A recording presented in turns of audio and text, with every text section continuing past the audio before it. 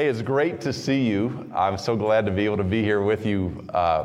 Lori and I just moved back to the Valley, and we were here a few weeks ago and saw the back of some of your heads and that kind of thing. But to see you face to face and some of you that have come for today, it's great to be here. My name's Don.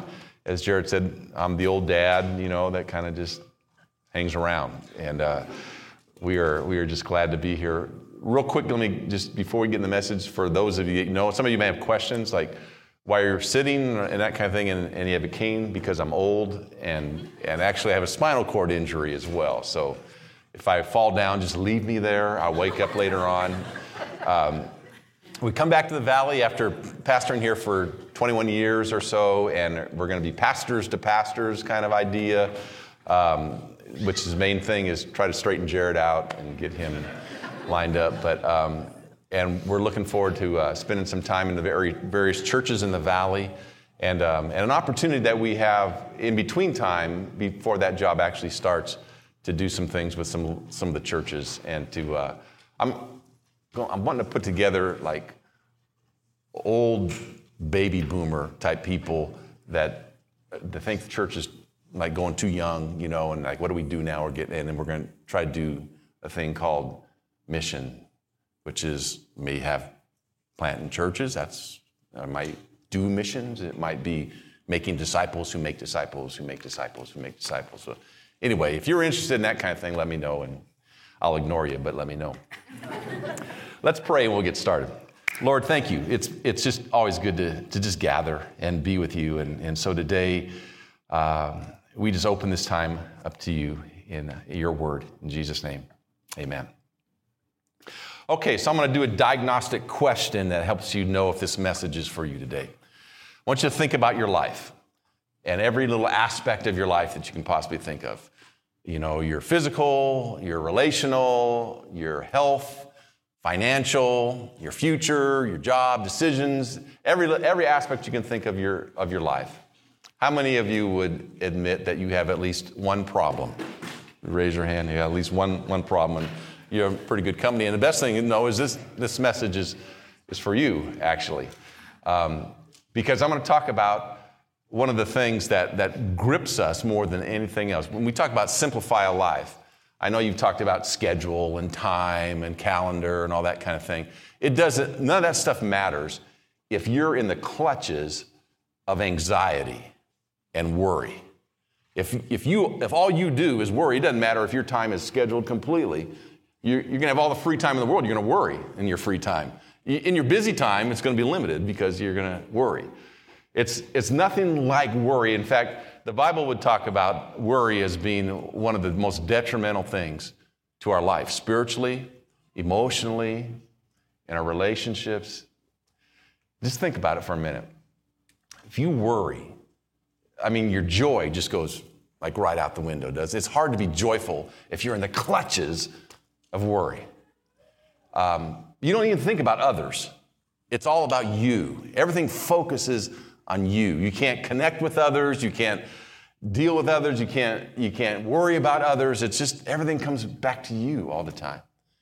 And when you think about reaching out and stretching out to do an adventure, or to do something, to step out on faith, or to do something that you think God's really called you to do, or maybe the purpose of your life, why you're here, you don't even want to go there because all you can do is worry about what that's going to look like. In fact, your faith starts to erode, and even your trust in God starts to deteriorate. Before long, you question whether he even knows what's going on or whether he cares what's going on. Maybe the worst thing about worry is that you never really can live for the moment. The future just looms out there with dark clouds, so much so that you never can live now and for today. And some of you are in the middle of that, so that you can't live moment by moment at any time. And it's been that way for days or weeks or years or decades. Worry. So, got a little scripture that you don't have to fill in blanks.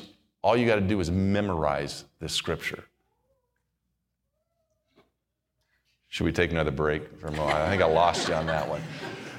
If you'll memorize this scripture, it will stick with you and it will be there for you in times when you really wonder What's up? It's in the book of Philippians. If you have your Bibles, or if you want to turn your Bible on, or it's up on the screen. You can tell that the screen is for mostly younger folks because it's too little for guys like me. Chuck, he doesn't see anything. Yeah. So Philippians 4, verse 6 and 7. Do not be anxious about anything, but in every situation, by prayer and petition, with thanksgiving, present your request to God, and the peace of God, which transcends all understanding, will guard your hearts and your minds in Christ Jesus. So the writer of this passage of Scripture says, don't be anxious. And they throws this in. About anything. Don't worry about anything. He doesn't just say, don't sweat the small stuff, so you gained 5 pounds over the holidays or you got a new gray hair. No, he says, don't worry about anything. Bankruptcy? Don't worry about it. Divorce? Don't worry about it. Doctor's report that shakes you to the don't worry about that. Your kids, your grandkids, your parents, don't worry about it. You read that and you go, like, what planet are you from? Have you any clue of what's going on to say, don't worry about anything? Well, let me just tell you who wrote this. A guy named Paul, an apostle. Here's where he wrote it. He was sitting on an island with his feet up, a little umbrella drink in one hand, and music. No. You know where he wrote this? In prison. He didn't know if his day was going to be gone like that, his life was going to be gone that day. He didn't know if he was going to rot in that place and stay there forever until he's just a skeleton in the corner somewhere. And he says, don't be anxious. He's pretty acquainted with stress. He was shipwrecked numerous times. He was stoned and left for dead. He was beaten and left for dead. He was put in prison on more than one occasion. He had people running around while he was in prison trying to degrade his name and to run his ministry into the ground and saying all kinds of rumors about it. If anybody knows what stress is, Paul knows. And yet he says, don't spend 1 hour in this debilitating thing called worry. Don't worry about anything. Now, how in the world is that possible? How in the world do we take that and live it? 3 things. I'm going to talk about who worries. I'm going to answer 3 questions. Who worries? Second one is, where does worry come from? And the third one, what's Paul's antidote to worry? So the first one, who worries? This is real easy. If you're taking notes, you can write this one down. Everyone. All of us do. Every one of us worries. We just worry in different ways. We have different styles. It's kind of like, the dress. Some people see black and blue. Some people see white and gold. I saw green and red, and I don't know what that means. Everybody sees the dress. They just see it differently. Everybody has stress. Everybody has problems. Everybody worries, we just worry differently. There's some of us that worry, and it is right on the surface. I mean, when you worry, and you worry, and everyone knows you worry, and you worry about everything and anything, and you worry that you worry too much. And you worry when you don't worry because you think you're missing something that you need to be worried about, and you worry. It's intense, it's there, you're getting a handle on it, but you worry all the time. Second kind of style of worrying is the person in denial. It's not that they don't have problems, it's just that they've buried it so deep that they don't let it mess with them anymore. It's like, In fact, in American literature, there's one guy who was the perfection of this whole thing. He had a little statement that said, what, me worry? Do you remember him? See if you remember this guy. See how old you are. Alfred E. Newman, Mad Magazine. What, me worry? They say that worry is connected with intelligence, and that the people who worry the most have a tendency to be a little more bright than others who don't worry. No? So if you don't worry, it's not that you're so much a spiritual giant. It's just that you're maybe not the brightest bulb in the package. We stuff it, we deny it, we put it down into the depths of our life. There are some of you, and I know some of you are in this category because I know some of you real well. You're not in either one of those first two categories of worry. When it comes to worry, what you decide is self-reliance is going to get you through. I'm going to manage every detail, and I'm going to dominate every person so that worry is no longer an issue. And you control and control and control until you've got it all handled. Are you sitting next to someone like that? In every wedding, there's a person who just embodies this. Usually. It's a little bit of a generalization, but usually. The controller, the mother of the bride. The old MOTB. Yeah. In fact, I remember a wedding one time. I've done a lot of weddings in my life, and I remember a wedding one time when the MOTB didn't like anything. She didn't like the colors. She didn't like the candles. She didn't like the music. She didn't like the bridesmaids' dresses. She didn't like me. She said she's going to replace me if I didn't get a better pair of shoes. And that was my wedding. That was my mother-in-law. It doesn't matter how much you want to control things and dominate things and keep things and manage things. One of these days, you're going to wake up and you're going to realize you're not in control. You're not there. You're not God. You don't have it all together, and something's going to blow, and when it blows, everything's going to blow, and you're going to be reminded, this is more than I can handle. And Paul, to all of us, says, don't worry. Don't worry about anything. What in the world? Well, let's look a little bit about what worry, where it comes from, because there's an illusion about worry. We think that worry is connected to our problems. Certain problems in certain people sometimes. And here's the illusion. If I can just get rid of that problem, I'll not worry anymore.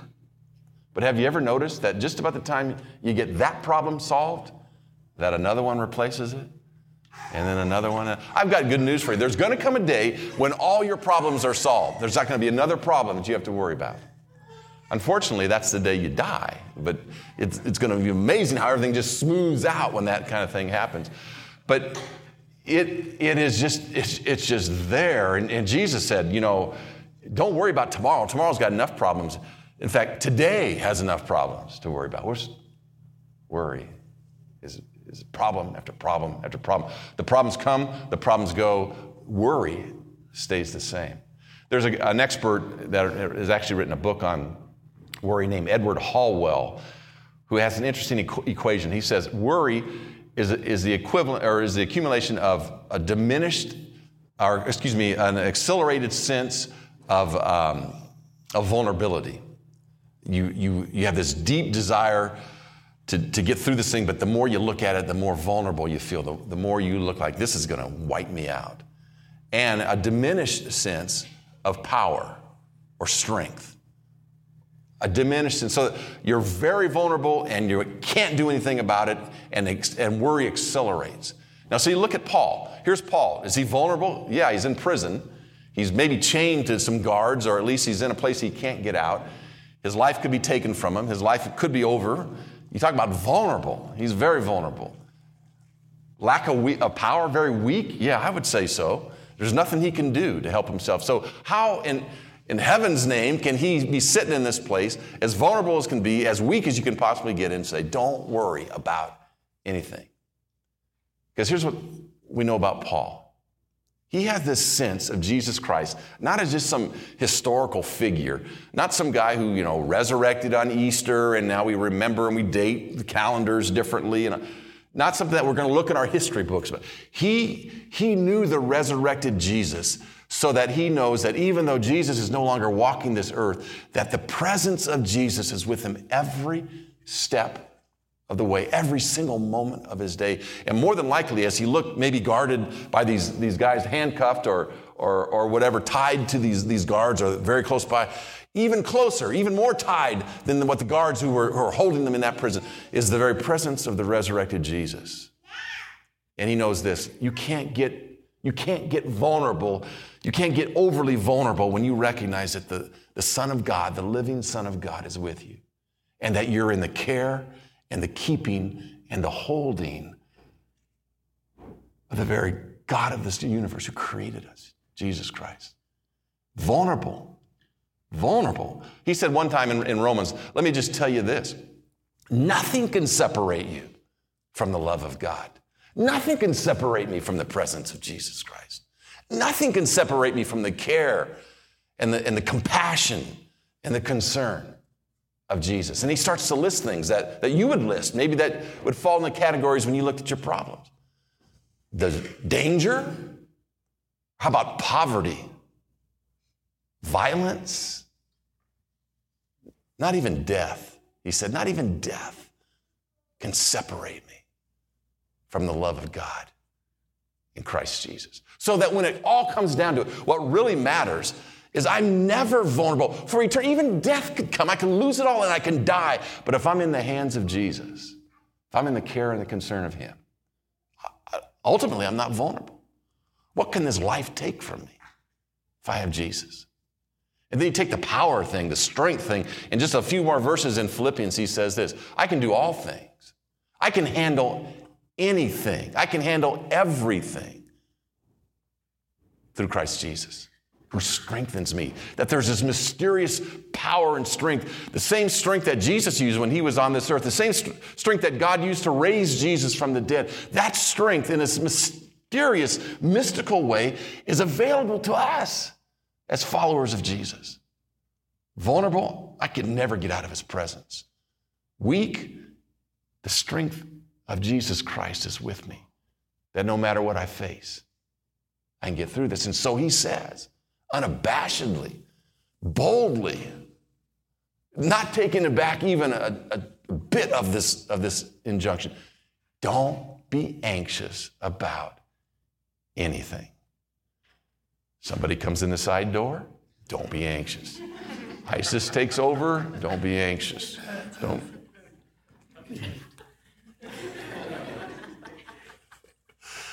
Everybody looks at you, don't be anxious. Really, the core of the gospel is this.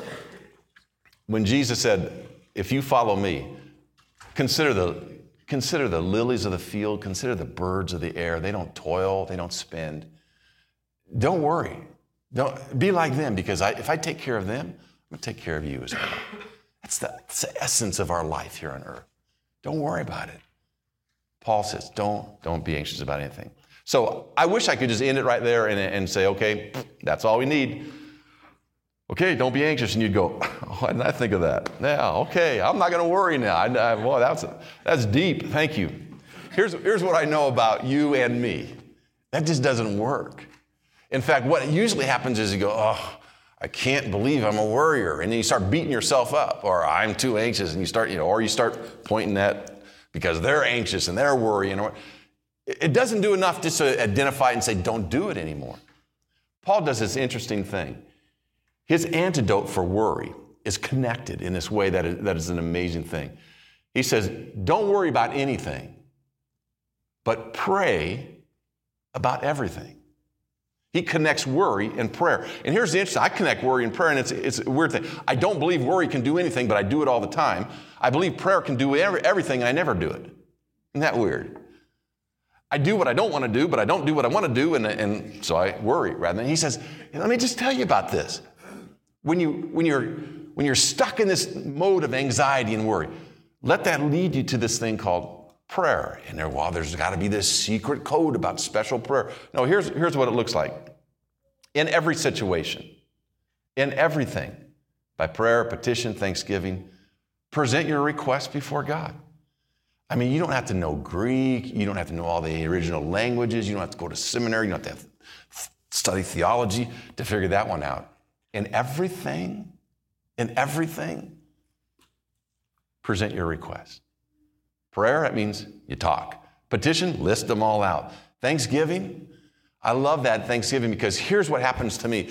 When I pray And I'm especially when I'm in anxiety, I need to call time out more than once and prime the faith pump, because more than maybe I'd like to admit, or I'd like to admit in public at least, is I need my faith uplifted, because when I'm worrying and I'm anxious, there's little things going off in my head like, yeah, not for you, Don. Mm-mm. No. I mean, God can handle some things, but he can't handle that. Oh, yeah. He'll do that for other people, but he won't do that for you. How many times have you prayed about that? I mean, I get this, and all of a sudden, not only am I worrying, I'm talking myself out of going to the very place that the Bible tells me to go, to prayer. And so I need these faith pumping times. Thanksgiving reminds me that God did something in the past that's going to connect me with his faithfulness.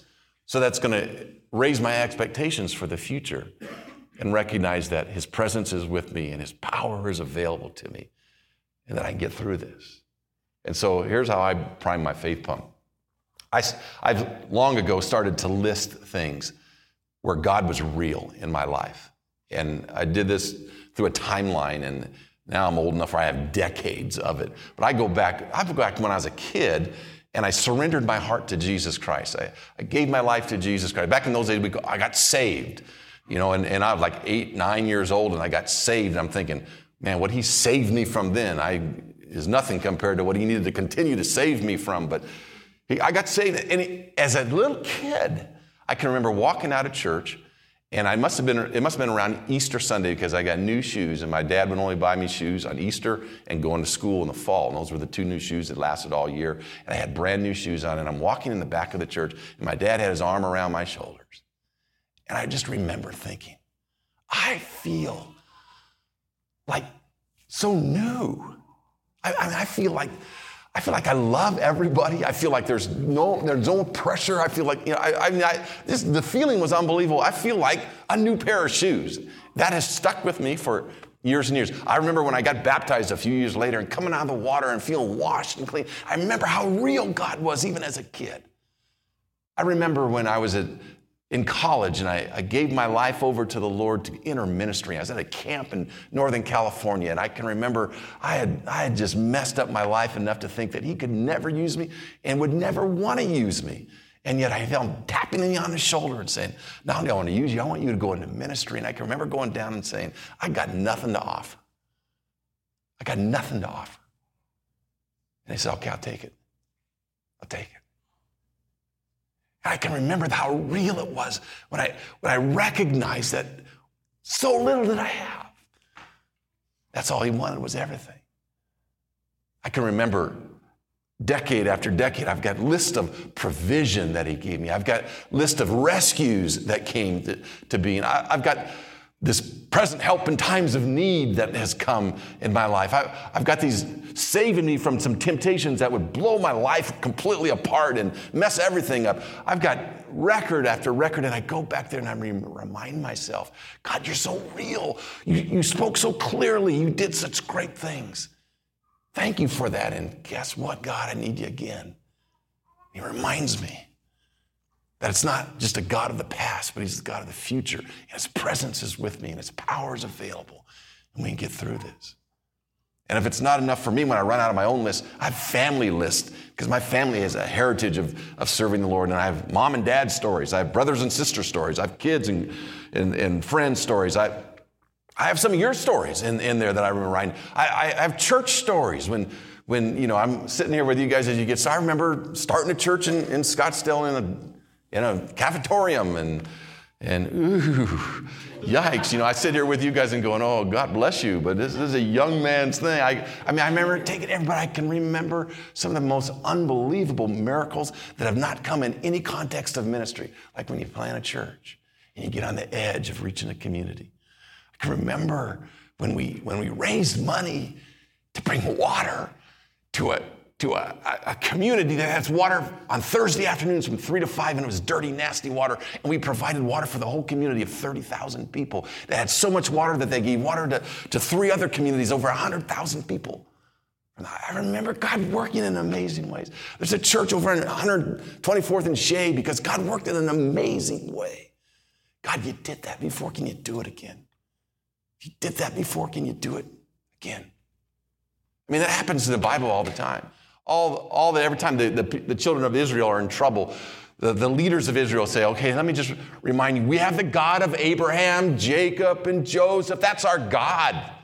And they would go, oh, yeah. And they'd be reminded of all these stories of those guys and how God worked. And we can make it through this horrendous, horrific challenge that we have because the God of Abraham, Jacob, and Isaac is ours.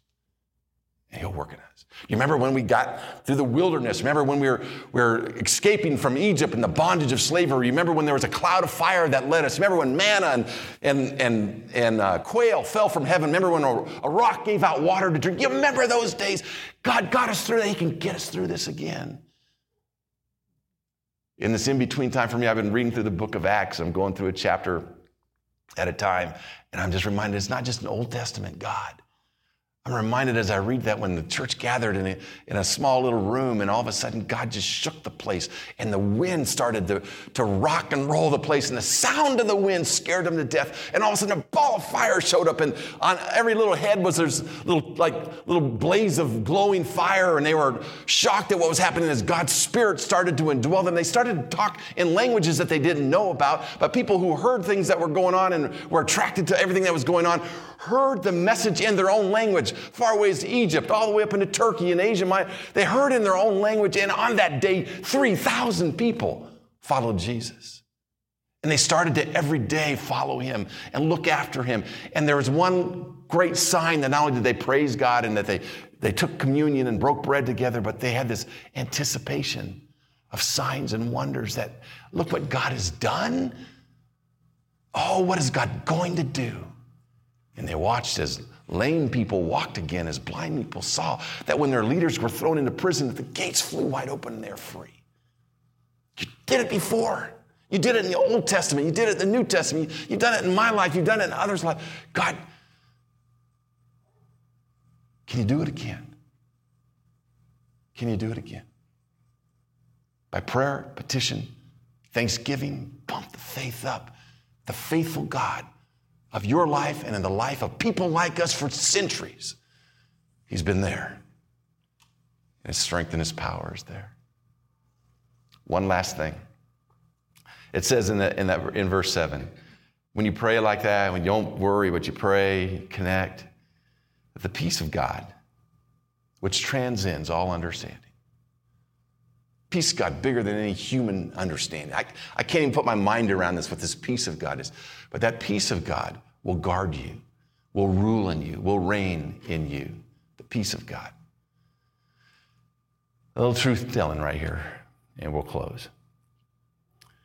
You can not worry, and you can pray, and you can lay it all out, your request, and you can go back, and you can thank God, and you can remember God, and you can recognize God.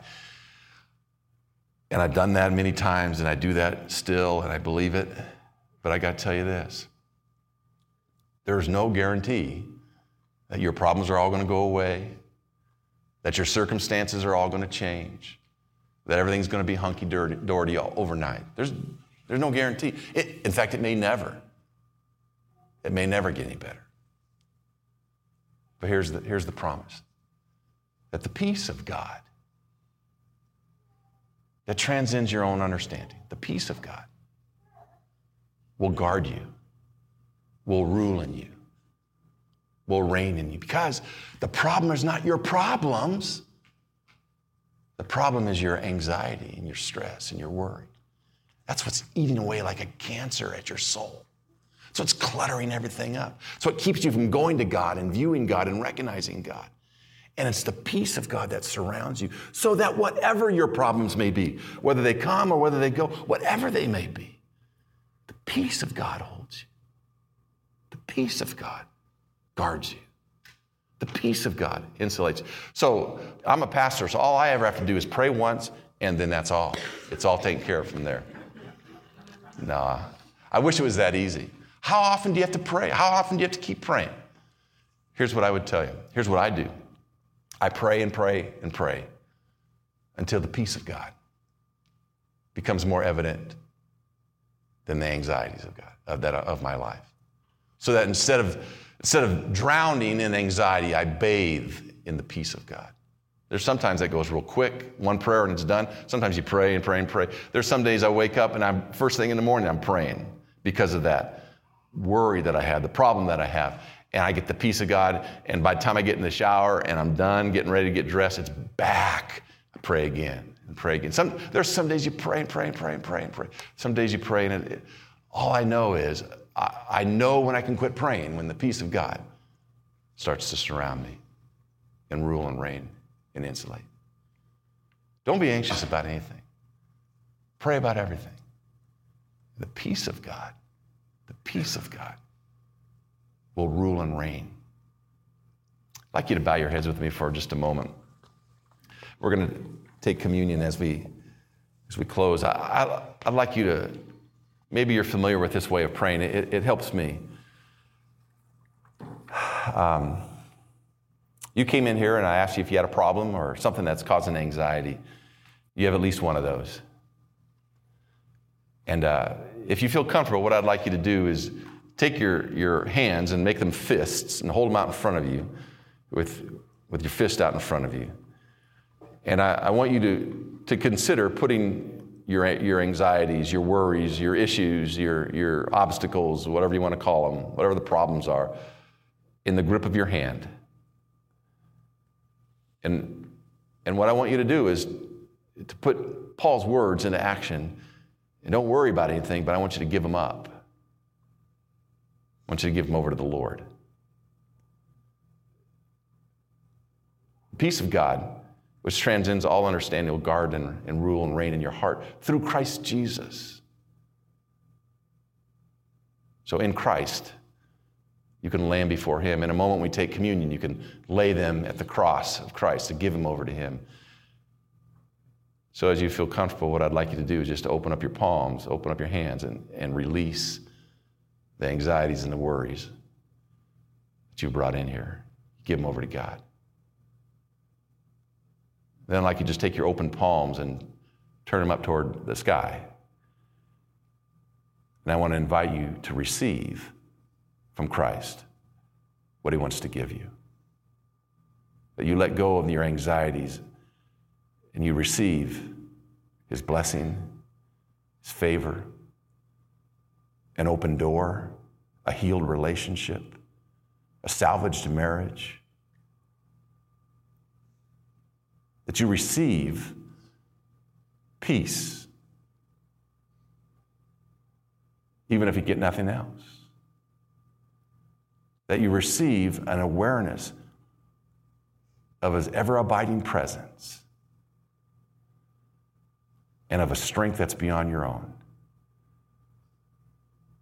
That you can do all things through Christ, who strengthens you. Lord Jesus, I pray that you would hear our prayers.